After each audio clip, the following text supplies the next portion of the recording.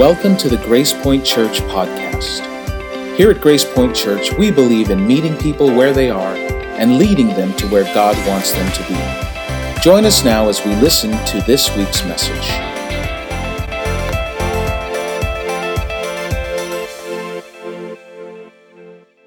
Earlier this week, I was having lunch with a couple of very dear friends of mine. As we were talking, one of them had mentioned that they had gone to swim at the YWCA in San Francisco. And I hadn't thought of this probably for a couple of decades, but the YWCA, and I don't even know if it's there anymore, but that is where I also attempted to learn to swim. I was very, very young at the time, and me and my brother, and we're only a year apart, so we were roughly the same size, and I was a little taller. Not anymore, but at that time, I was a little taller than he was. And so my brother and I, our parents brought us there, and so we went to the edge of the pool, and my dad was the kind of guy that says, if you want to learn how to swim, just drop him in the middle of the ocean, he'll figure it out. That was my dad. So they said, well, you go up to the diving board and you jump into the water, and my mom was there, and we would jump to her, and she'd let us swim a little bit and catch us. That was what we were told. And so we went up there, and we were on the diving board, and the diving board, just a regular diving board. It wasn't high or anything. It was a normal diving board that you would find at any public pool. And so we're there, and I don't want to go because I'm terrified of the water, and I'm thinking, I'm going to die. So I don't want to do this, but my parents are like, no, go do it. We're going to catch you. So I stand up onto the edge of the diving board, and my feet can feel all of those little prickly things that they put on the board so that, you don't slip. So I'm on there, my feet are hurting, and I'm thinking, there is no way I'm going to do this. So I step down. And my brother, who just drives me nuts, he steps up into the diving board, runs across, and jumps into the water.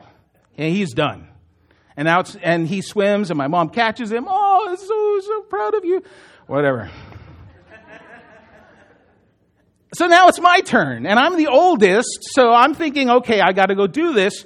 Now, bear in mind, I'm like 4 years old, right? So I'm walking, and I walk up, and I walk to the edge of the diving board, and I can see the bottom, and it's like 200-300 feet down. And I'm thinking, no, there is no way. So I walk back. I'm just like, no, I'm not going to do this. But my parents are, come on, do it. Now I feel like everybody's watching me. So I say, okay, I got to go do this. I walk up to the edge of the diving board, and I'm like, no, I'm not going to make it. And my mom's like, no, just do it. And I start to back away. I don't want to do it. So finally she says, just stand at the edge and let yourself fall in. So I go and I stand at the edge. And she says, just let yourself fall in. And I'm thinking to myself, I guess there's no way I'm going to fall in. And all of a sudden, I feel this hand grab the back of my thigh and just throw me into the water. I love my dad. And so there I am. I'm in the water. I'm about 3 inches under the water. So I'm flailing around, and I'm figuring I'm going to die. And I believe that was actually true. But I made it to the side of the pool. You see, they tricked me. They caught my brother, but they made me swim to the edge of the pool. So I finally got there, and listen, I did not even think about this until years later, but this traumatized me for water. I couldn't get into the water anymore. When all of my friends and my cousins would go into the pool, they'd all dive in. I would slowly climb down the ladder and just kind of hang out, on the edge of the pool and try to look as cool as possible. I mastered the art of hanging underneath the diving board, but never letting go. I can't stand water. It's why I've never been on a cruise before. And you can. I'm sorry. I had to apologize to my wife because we're never getting on a boat. It's just not going to happen. Eventually, I got over it. I can swim now. Took lifeguard lessons. I'm all right in the water now. But for years, water was a very terrifying thing for me because water so many times has symbolized, not just for me, but for many people. In fact, we see it in culture, we see it in TV. Water symbolizes death in so many places. When you go through Scripture, water is very prominent in its depiction of death. in the very beginning, in the first few chapters of Scripture, you read through it, and it tells us about this time where there was a guy named Noah, and some of you probably remember him about a boat and animals and stuff. But what happened in that time, it's pretty much what you have heard. There was a flood, and everything was destroyed, but Noah and his family were in the boat. And the water was the destruction. It was the death of everything. And Noah was saved from it by he was taken out of the water. A few hundred years later, there would be this really popular event. Some of you have seen movies about it, cartoons about it. It was when the Israelites escaped out of Egypt. And one of the things that happened was they had to go, and they were running away from the Egyptians, and they were faced with the Red Sea, and there was no way for them to get across. They had the sea in front of them. They had the Egyptians behind them. And so they prayed to God, and God sent Charlton Heston to them. And he stood him right at the edge of the rock, and he went like this, and the waters parted. And once again, God's people went into the water, which was death for the Egyptians. But they went into the water, and they came out alive. Later on, there'd be another story about a guy named Jonah, who a lot of people believe that God was punishing him when Jonah was swallowed up by what Scripture tells us is a big fish. But when you read the story, and some of you remember we talked about this last year, when you read the story, the water was the death that Jonah had said, okay, I accept, I disobeyed you, God, I'm going to die in the water. And it was God who sent the big fish to take him out of the death of the water and to bring him into new life. So all throughout Scripture, there's this picture, there's this imagery of water being a place where you go into and there's death, and you come out of it into life. And so for the last 4 weeks, we've been talking here in our series, Raised to Life, and really what we've been focusing on throughout this entire series is this idea of baptism. And every week we've kind of been talking about it, about what baptism means and what baptism is. And so today what I want to do in the time that we have, and we've got a full day here because it's the end of this series, and at every end of our series we share communion together, but also there's going to be a baptism today. And you saw the hot tub out front. Out front is over there. Well, it's a tub because that water is cold. But we're going to be having a baptism today. But today I wanted to talk to you and share with you an event that happened. And it was actually the event where Jesus gave us an example by being baptized. So let me set the stage for you. Jesus, at this particular time, had not yet started his public ministry. He was still not really known all over the place. In fact, if you were living in that time and you wanted to find out who was the person that everybody was talking about, that God was doing something in them and through their lives, and that God was really active in them, what they would have said to you was that there was this guy named John, and he's baptizing people. In fact, he was baptizing so many people, they called him John the Baptizer. And over the years, it filtered down to us, and many people know him today as John the Baptist.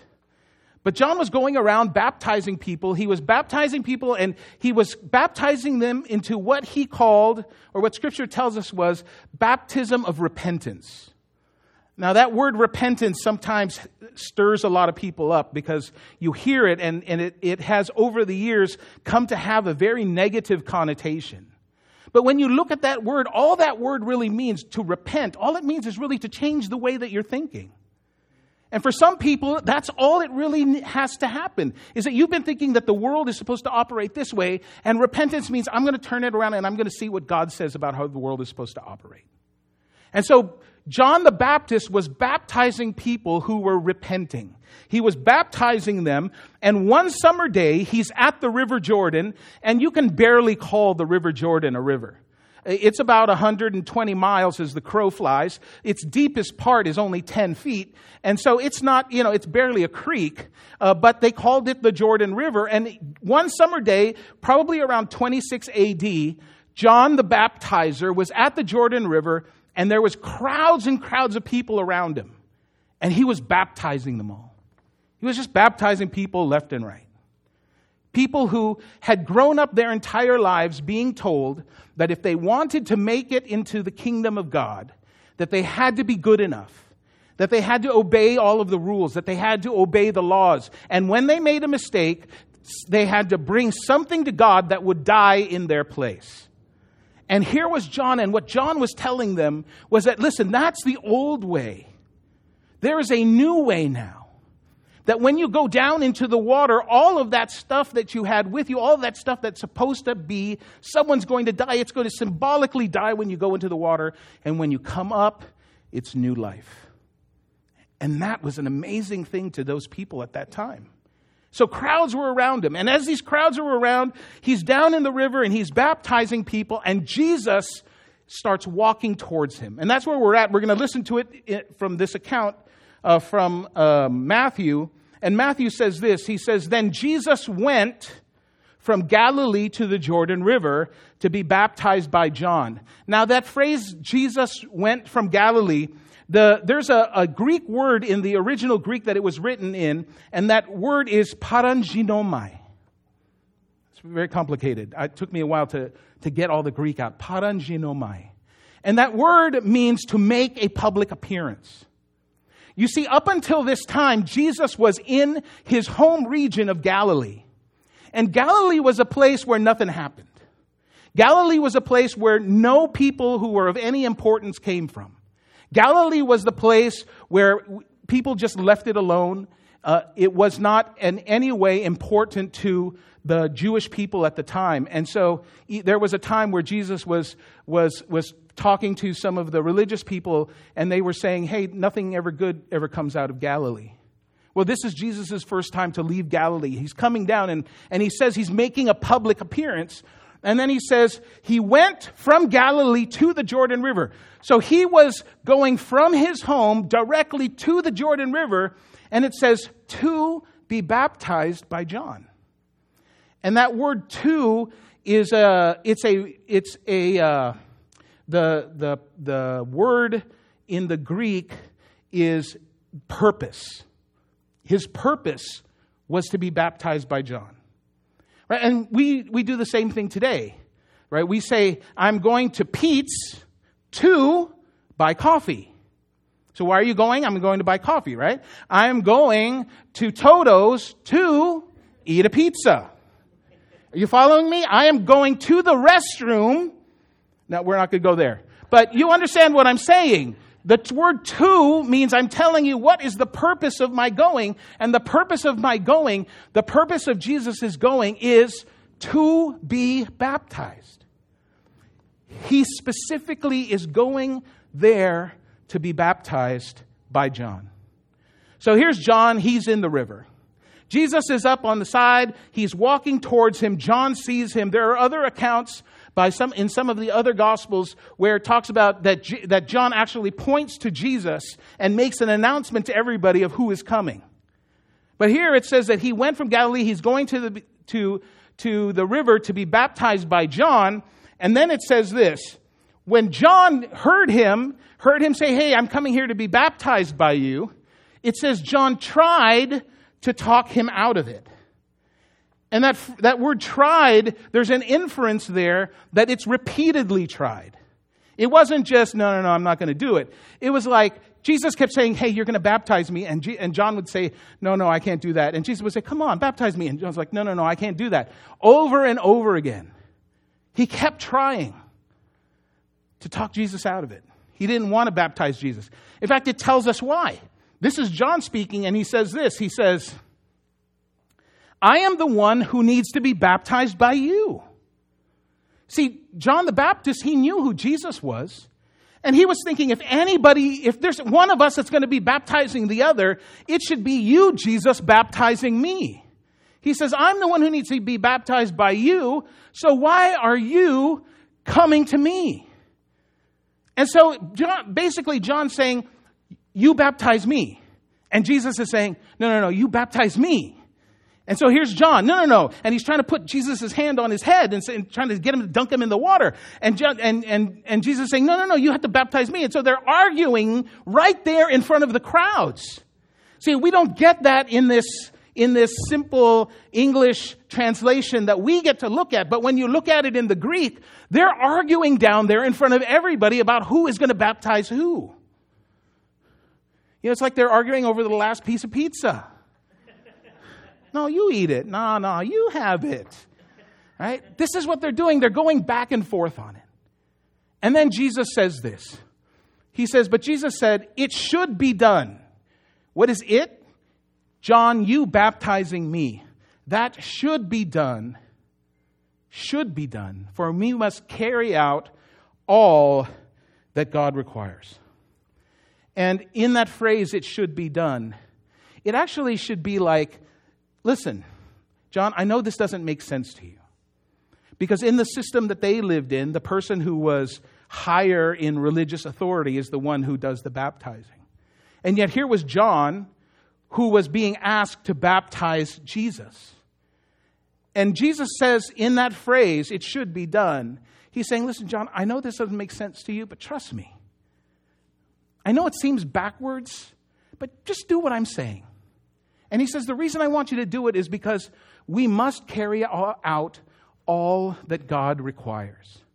See, he's saying in all of that, in you, John, baptizing me, there is something in there that is going to fulfill God's plan. God has a plan.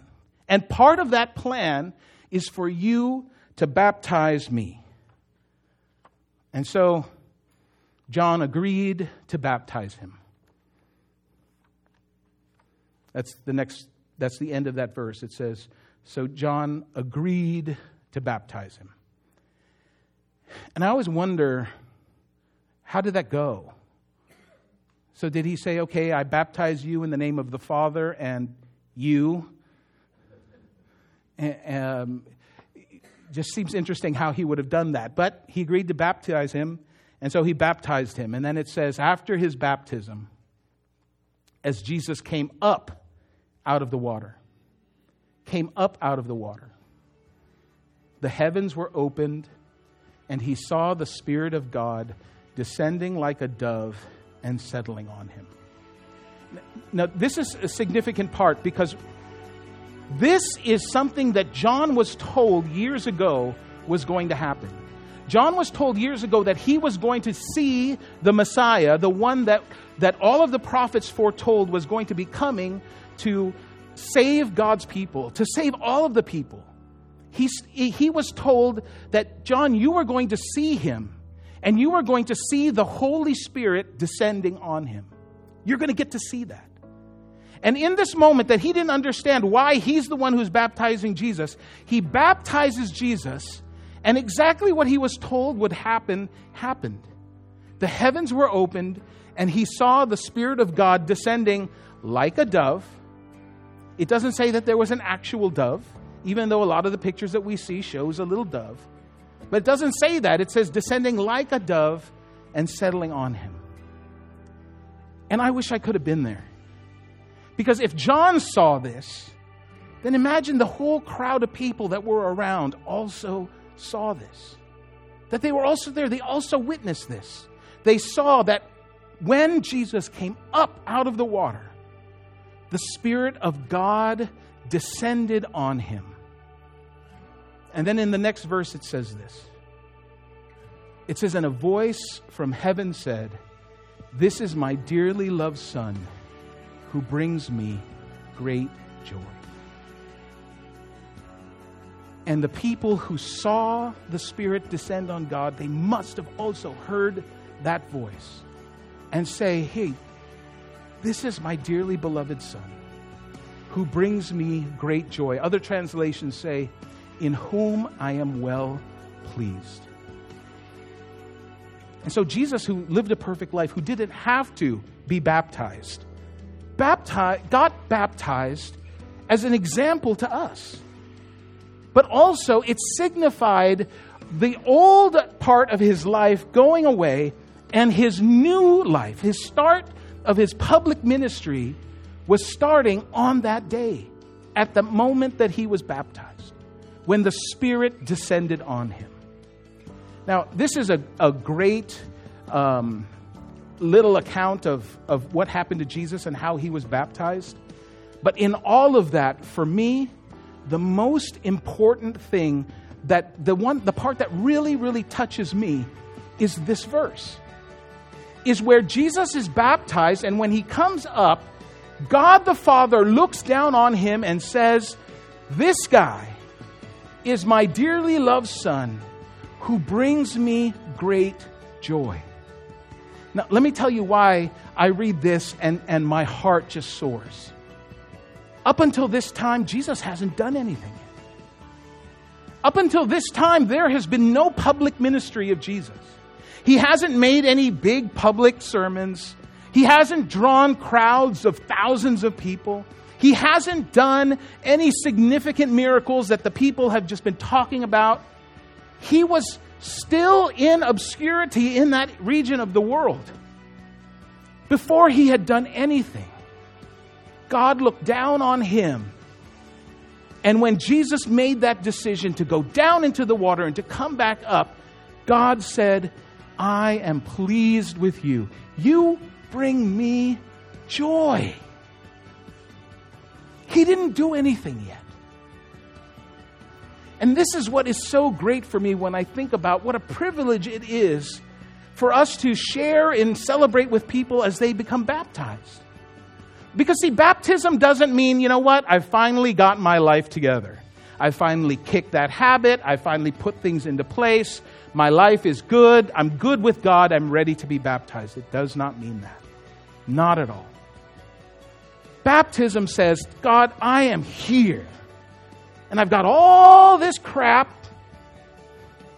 that's coming along with me. And it's an acknowledgement that I don't want to deal with it on my own anymore.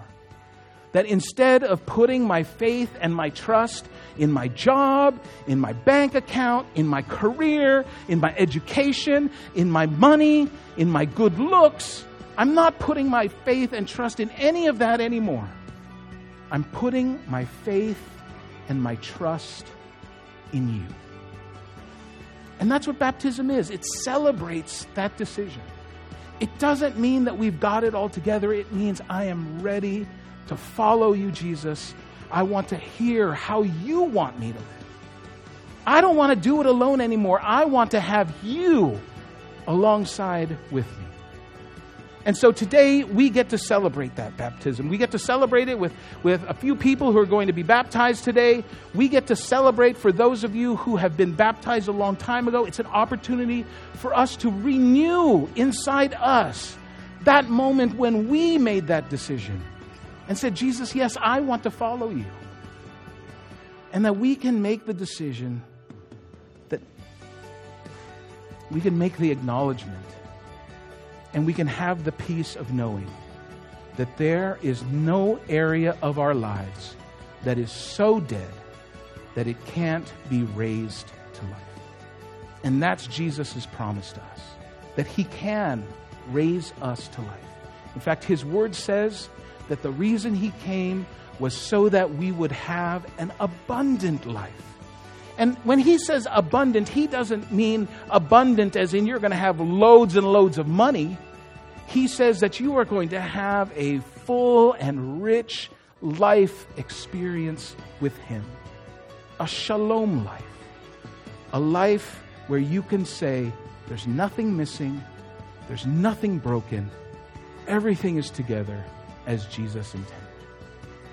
And you too can be raised to life. So whether you're here with us today, here at our worship center in South San Francisco, California, or if you're watching us online, you too can make that decision. To take your faith and trust, to stop leaning on yourself and to just put all of your weight in Jesus. He's waiting for you. He's ready. He's willing and has accepted throughout history people exactly as they are, exactly where they are. And the beautiful thing about Jesus is he never leaves us where we are.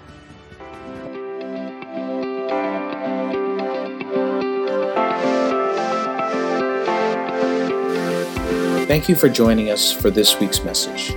Grace Point Church is located in South San Francisco, California. For more information, look us up online at www.wearegracepoint.com.